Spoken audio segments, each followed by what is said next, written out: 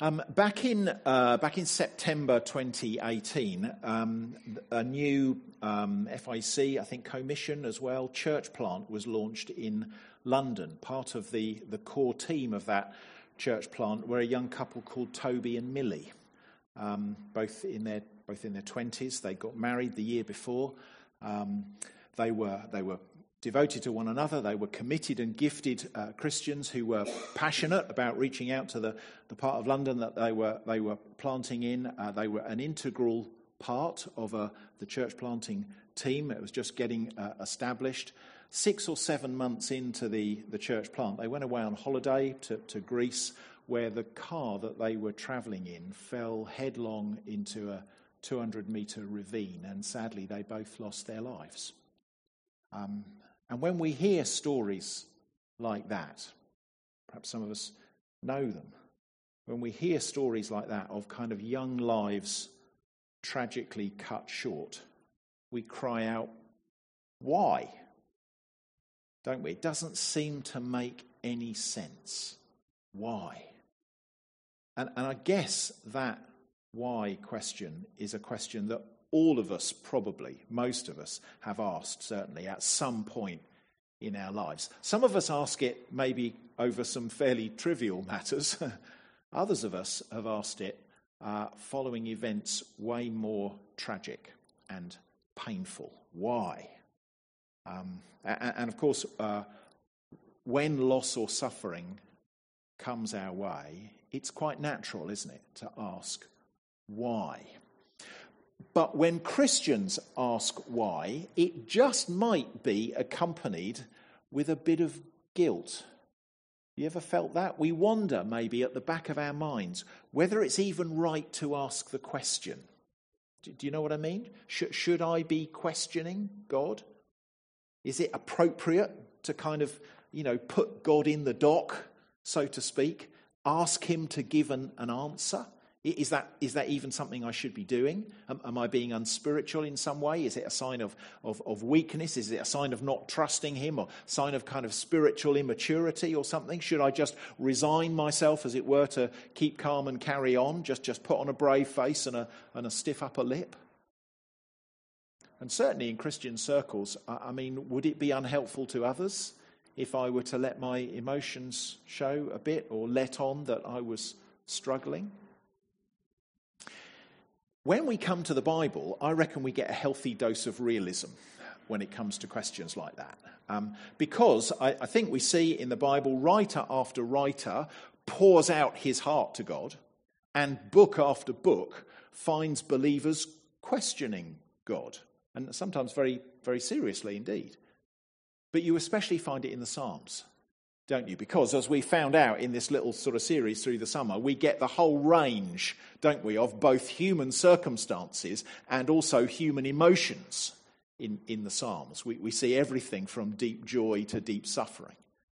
And as we read the Psalms, we find that it's not at all spiritual or godly to keep our emotions hidden, and especially from God. In fact, it's a mark of a godly man or a godly woman to come to God, to be absolutely honest with him and lay our deepest concerns before him, and not just our joys, but our pains as well, our frustrations, even our angers. And so Psalms like this, I think, are good for our souls, so that we can see how godly believers of the past have dealt with deep pain and loss. So they're very instructive, I think, for us, of course. And I think that's definitely the case here with Psalm 102. Again, as with Psalm 95 that we looked at last week, we don't really know who wrote the psalm. We don't even know for sure what caused the psalm to be written. It's possible that the author is writing in the aftermath of the fall of Jerusalem and God's people being exiled, given what he says about the city in the middle section of the psalm. You'll see that in a bit. And that, of course, would certainly be a time, wouldn't it, of unparalleled loss and suffering for God's people, of course. But we do know how the psalmist is feeling, don't we? We can see that right at the start. Actually, in the title of the psalm, it's a prayer of one afflicted when he is faint and pours out his complaint or his lament before the Lord. So here's a guy who is at his wit's end. Okay, he's afflicted and pouring out his lament, his complaint before the Lord. And although we won't find all the answers that we might want to the why question here in the psalm, I think we can take away some comfort. I think we can take away some encouragement as we see a man who's honestly kind of wrestling with God, and as we see God's remedy for that man's suffering soul. Here's three things that I'd love us to notice in the psalm. Firstly, I think you've got a desperate cry for help in verses 1 to 11. Then you've got a deep hope in God expressed in verses 12 to 22. And finally, you've got a definite answer to prayer in verses 23 to 28. So have a look firstly with me at verses 1 to 11, if you've got the psalm open there. Notice his desperate cry for help. You can just see in these verses, can't you, how much suffering this guy is experiencing. Did you note how many things he's complaining about? So you've got physical pain, haven't you, in verse 3? My days pass away like smoke and my bones burn like a furnace. It's like my bones are on fire, he says.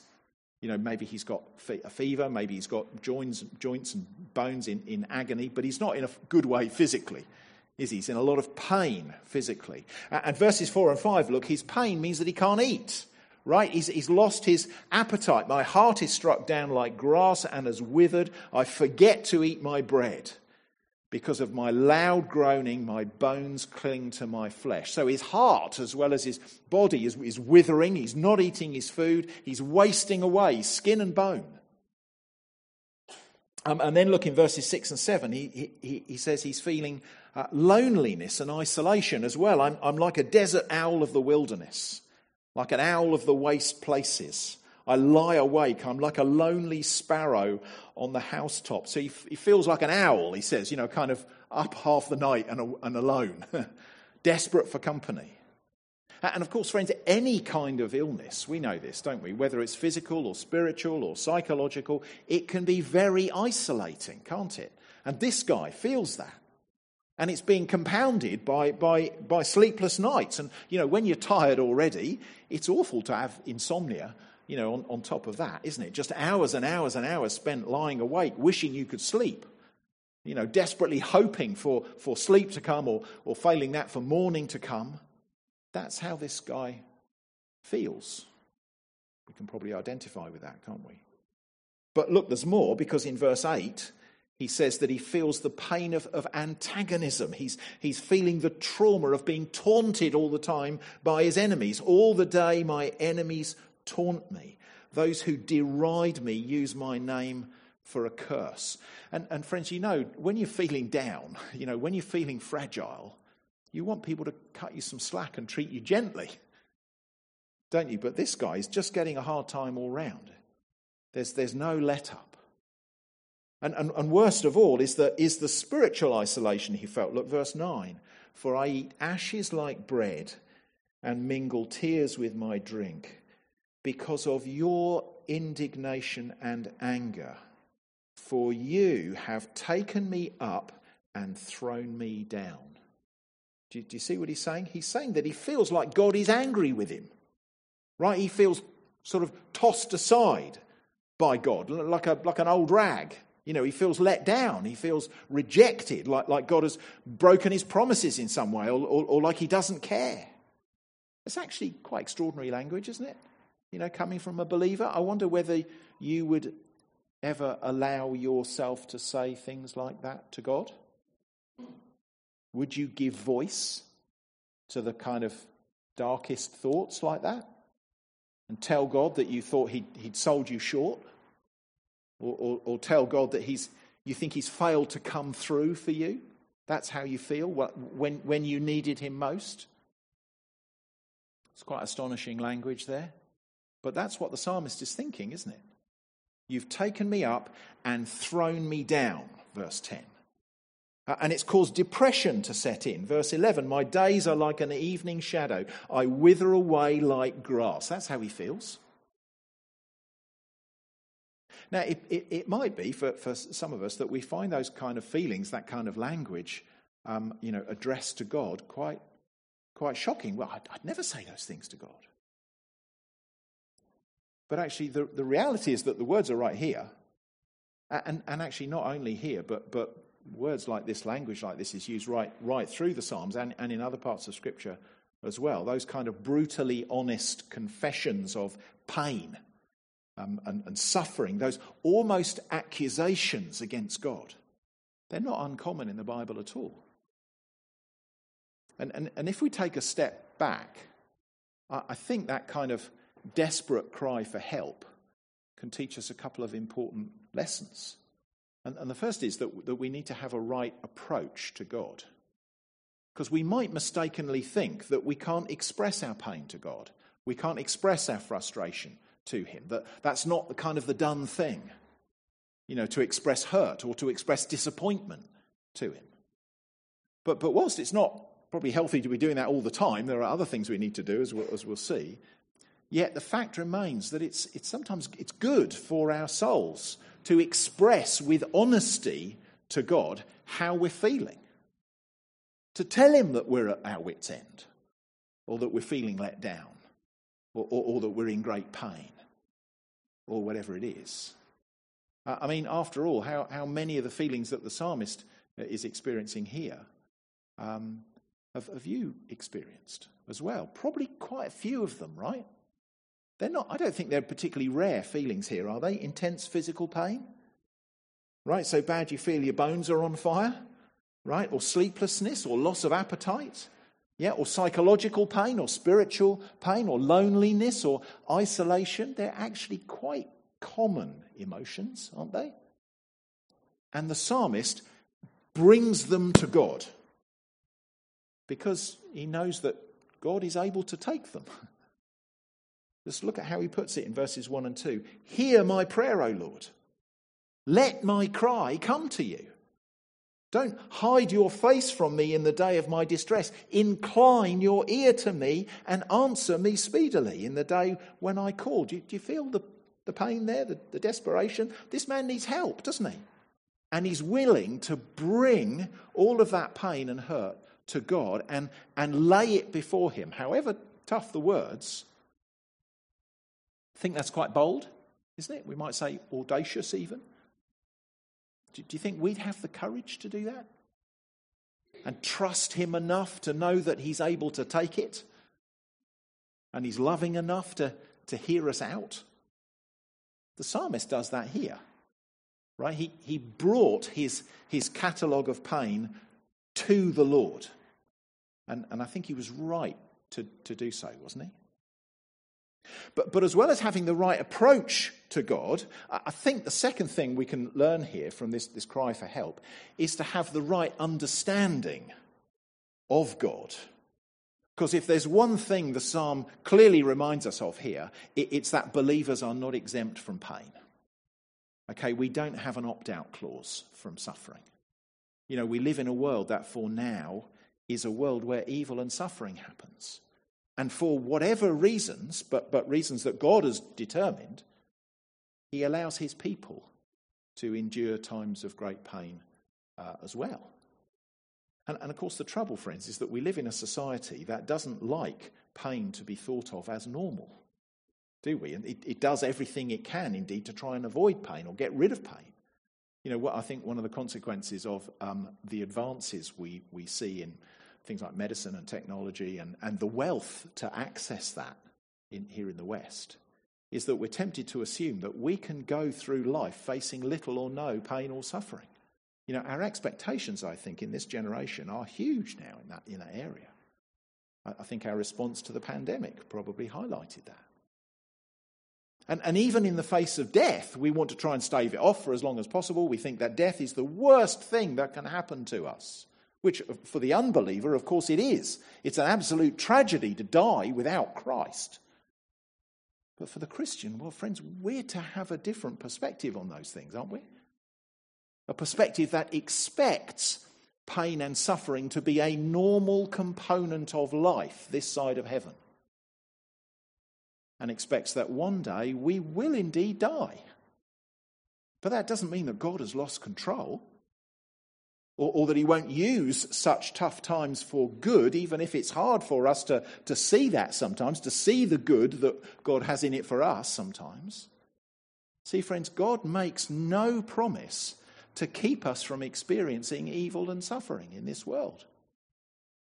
And that means we need a biblical attitude, don't we, to both suffering and death. So that when we ourselves are caught up in such painful times, such tragic times, as we will be, then we'll have the right expectation of what God will do and won't do. And the psalmist here knew that. But it didn't stop him from crying out in pain and in honesty and expressing his deepest feelings to God of his hurt and even his anger. Friends, I think we too can learn from him there to have the right approach to God and also the right understanding of God for those times when we too will sometimes cry out to him with that desperate cry for help. But friends, wonderfully, that is not where the psalm leaves us, is it? Because the psalmist is able to see some other things about God as well, which brings us to verses 12 to 22 and his deep hope in God. Because although it's true to say that God doesn't always give us the answers as to why we might be suffering in a particular way that we are, that doesn't mean that God has got nothing to say for himself in such times. And notice that our psalmist here, he's got a big change of direction in verse 12, hasn't he? Did you notice that? When he suddenly says, "But you, O Lord." In other words, his focus shifts, doesn't he? From himself and his problems in verses 1 to 11 to God in verse 12. And it's that lifts his soul. It's as his focus changes from himself and his problems onto God that his soul is lifted. And there are two aspects of God that I think give the psalmist hope in this desperate time for him. And the first aspect is God's character. So notice the writer says in verse 12, "But you, O Lord, are enthroned forever. You are remembered throughout all generations." So the psalmist's confidence here is in the fact that God is an eternal God, isn't it? A God who sits enthroned forever. A God who will never abdicate. You know, a God who will never face a coup. A God who will be a forever king, whose renown and fame will endure for all generations. He can't lose control. He can't lose control of the universe, and he can't lose control of our lives. But notice as well, the psalmist knows that God is glorious. Verse 15, "Nations will fear the name of the Lord, and all the kings of the earth will fear your glory. For the Lord builds up Zion. He appears in his glory." Now we'll see in a minute what the psalmist means by that. But just notice, first of all, how glorious God is. Right? And God's glory means his weightiness, his shining brilliance, his awesome majesty, his utter holiness, meaning that he can't be tainted with sin. And friends, when it comes to evil and suffering, that means God is not to blame. Yes, he's sovereign, of course, but he's not responsible for the sin and suffering in the world because he's a God of utter glory. A God who will one day bring all those things into line with his will and purpose. Sin will have its day. Evil will be punished, right, along with those who have committed it. Justice will be done and will be seen to be done because God is glorious. Psalmist recognises that. But then look, a third aspect of God's character that the psalmist has hope in is that it is God's compassion. Verse 13, "You will arise and have pity or compassion on Zion." And again, we'll see what the psalmist means in a minute. But notice for now that it's something he takes hope from. God is compassionate. He feels his people's pain. He genuinely grieves over suffering and over sin. Maybe you remember the times that the Lord Jesus wept in the Gospels, you know, the grave of Lazarus, as he wept over the evil of death, or as he wept over the stubbornness of Israel. Friends, God feels our pain in that way, you know. And of course he does. You know, if the evil and the pain and the suffering of the world causes us to weep sometimes, just consider how much more deeply grieved God is over it. Because he is compassionate. And that's what gives the psalmist deep hope in his times of suffering here, doesn't it? And moves him from reflecting on his own troubles to reflecting on God's character. And friends, in tough times, that's often what gets us through, isn't it? And friend, if you're going through one of those times at the moment, just see here that what the God who has got hold of you is like. Because this is the God who won't let you go. You know, even when we might think or we might feel that we haven't got the strength left to hang on to him, that we just can't do it, that we're not even sure anymore that he's still there, whilst we might lose our grip on him for a while, he never loses his grip on us.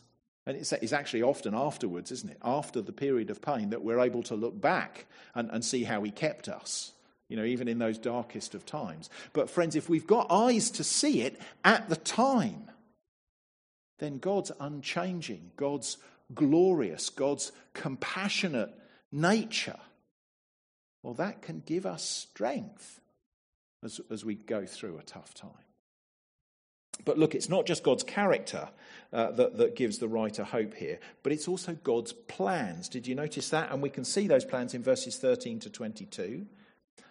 Because throughout those verses, the psalmist talks about God restoring the hopes of Zion. Did you pick that up? Verse 13, you will arise and have pity on Zion. It's the time to favour her.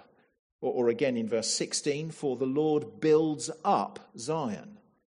He appears in his glory. He regards the prayer of the destitute, doesn't despise their prayer. And it's tempting here to kind of think that's simply referring to the rebuilding of the physical Jerusalem after its destruction by the Babylonians back in the 6th century.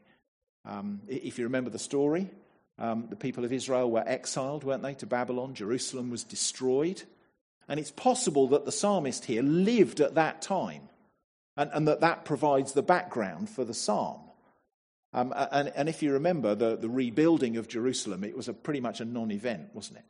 Writers like Nehemiah and Ezra are left disappointed at the failure of the people to get their hearts right with God, and Jerusalem remains a kind of war-torn city. Which means that the hopes and the aspirations of our psalmist here, well, they could never have been fulfilled in the physical return of Israel to its land. But actually, when you look at verse 18 onwards, you find something much bigger in its scope. Let this be recorded, verse 18, for a generation to come, so that a people yet to be created may praise the Lord. Or verse 19, he looked down from his holy height. From heaven the Lord looked at the earth to hear the groans of the prisoners, to see those, to set free those who were doomed to die, that they may declare in Zion the name of the Lord and in Jerusalem his praise. When peoples gather together and kingdoms to worship the Lord. So the psalmist is talking there about a future generation, isn't he? That will see peoples and kingdoms gathering together to worship the Lord. That never happened in Israel's time, really, did it? But actually, of course, there is something that the Bible tells us will happen that will fulfill those verses, and that's when Christ returns and brings all his people together in his place, the new Jerusalem, the new creation, when we will stand together as people from all nations praising and glorifying God together. Now, of course, when the psalmist writes about this, he's writing with the eye of faith, isn't he? He's writing it towards things that are yet unseen for him. But we know more, of course, with our New Testament glasses on. Which means, friends, that we have cause for even greater confidence than the psalmist did here. That God's promises cannot fail. That his plans cannot be frustrated. Now, why is that so important for those of us who are going through hard times? Well, because the psalmist is reminding us that this is not the end. That there is a better, there's a brighter future to come. That we need to be living in the light of now and shaping our perspective on the tough times that we're facing. Because yes, we might be going through a period of darkness now, but friends, it won't always be like that. Because this day is coming. Do you see, this day when the Lord will rebuild Zion, verse 16, this day when he will appear in his glory, this day when the name and praise of the Lord will be declared in Zion, verse 21, it's coming. So friends, we might not be able to see what God is doing right now. That might seem mysterious to us. It might seem confusing to us. But friends, we can be assured of the fact that his plans will not fail. That one day he will wipe away every tear, and mourning will be replaced with joy, and pain will be replaced with deep comfort, and grief and anger will be replaced by love and mercy in all their fullness. That much we do know. And friends, that is real encouragement for us to press on through our present pain, isn't it? Because Jesus is rebuilding Zion. Through his death and resurrection, he's building a people for himself. A people made up of all kinds and ages and races and backgrounds, and on whose return, verse 22, all peoples and kingdoms will see him for who he is and will gather to worship him. That's the deep hope that our psalmist has here, isn't it? And it's not a hope that comes from knowing why he's facing this particular period of suffering, is it? It's a deeper hope that comes when, having cried out in his pain to God and brought it to him with honesty, he then shifts his focus away from his pain in order to focus on God, on God's character and God's plans. And that's what lifts his soul.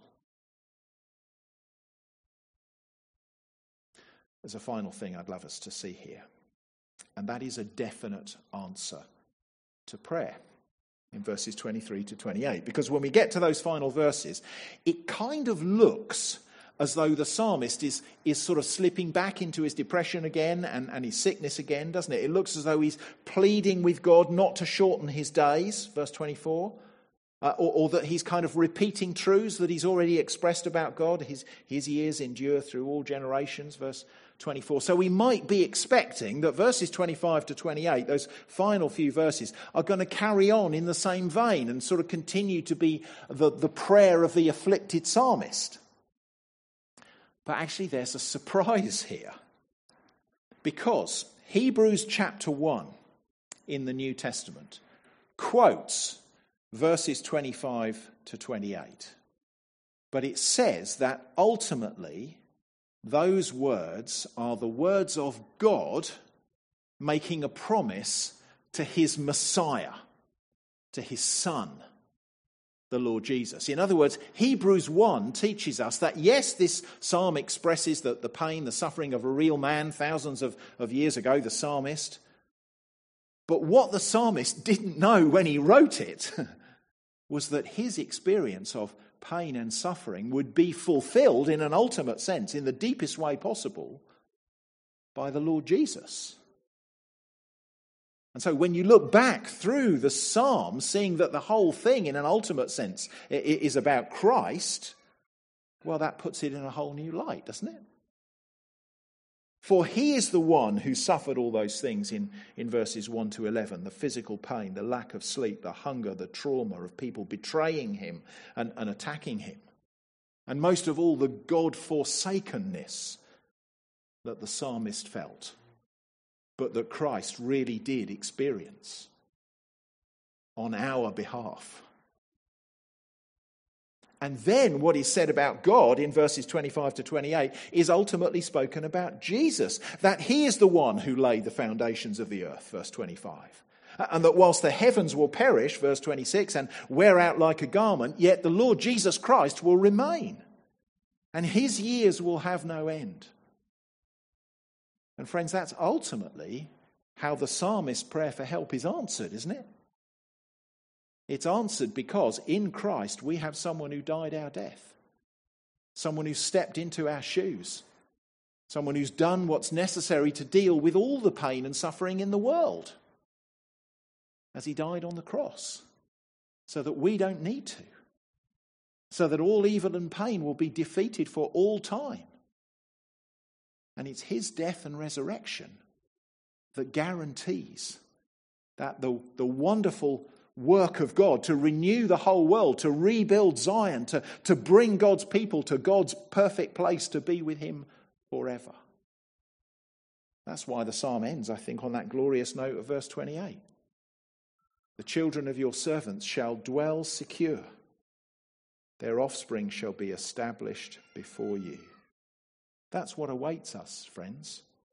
We will live in God's presence with no tears and no pain and no sadness and no evil and no regrets. And all of that is achieved for us through the work of Christ. So see, friends, the psalm here doesn't give us all the answers to our pain and suffering now. Indeed, we won't get all the answers this side of heaven. But it does point us to God's remedy for a suffering soul, doesn't it? Because it tells us to come to him in our pain and express our feelings to him, whatever they are. He can take it, and he loves us. And then to refocus ourselves away from simply our pain and problems and focus on him. Focus on his character. Focus on his plans. Because they're perfect and they're trustworthy. And we can bank our hope in them.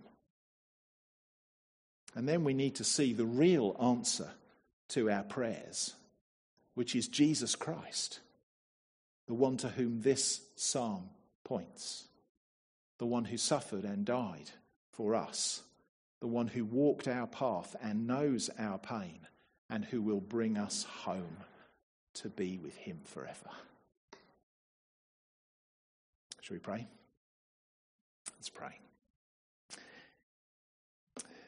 Father, we thank you so much that although you don't give us all the answers to the why questions that we often ask in our pain, yet you do invite us to bring our pain to you.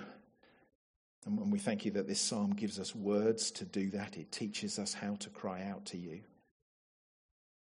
Thank you too that it assures us of your faithfulness to us through our suffering, that your character and your purposes are trustworthy and true and will culminate in that eternal future that awaits us when we will dwell with you and where every tear and every pain and all sadness and regret will be no more.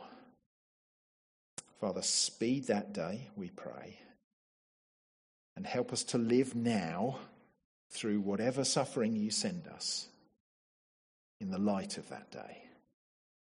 And we pray it in Jesus' name. Amen.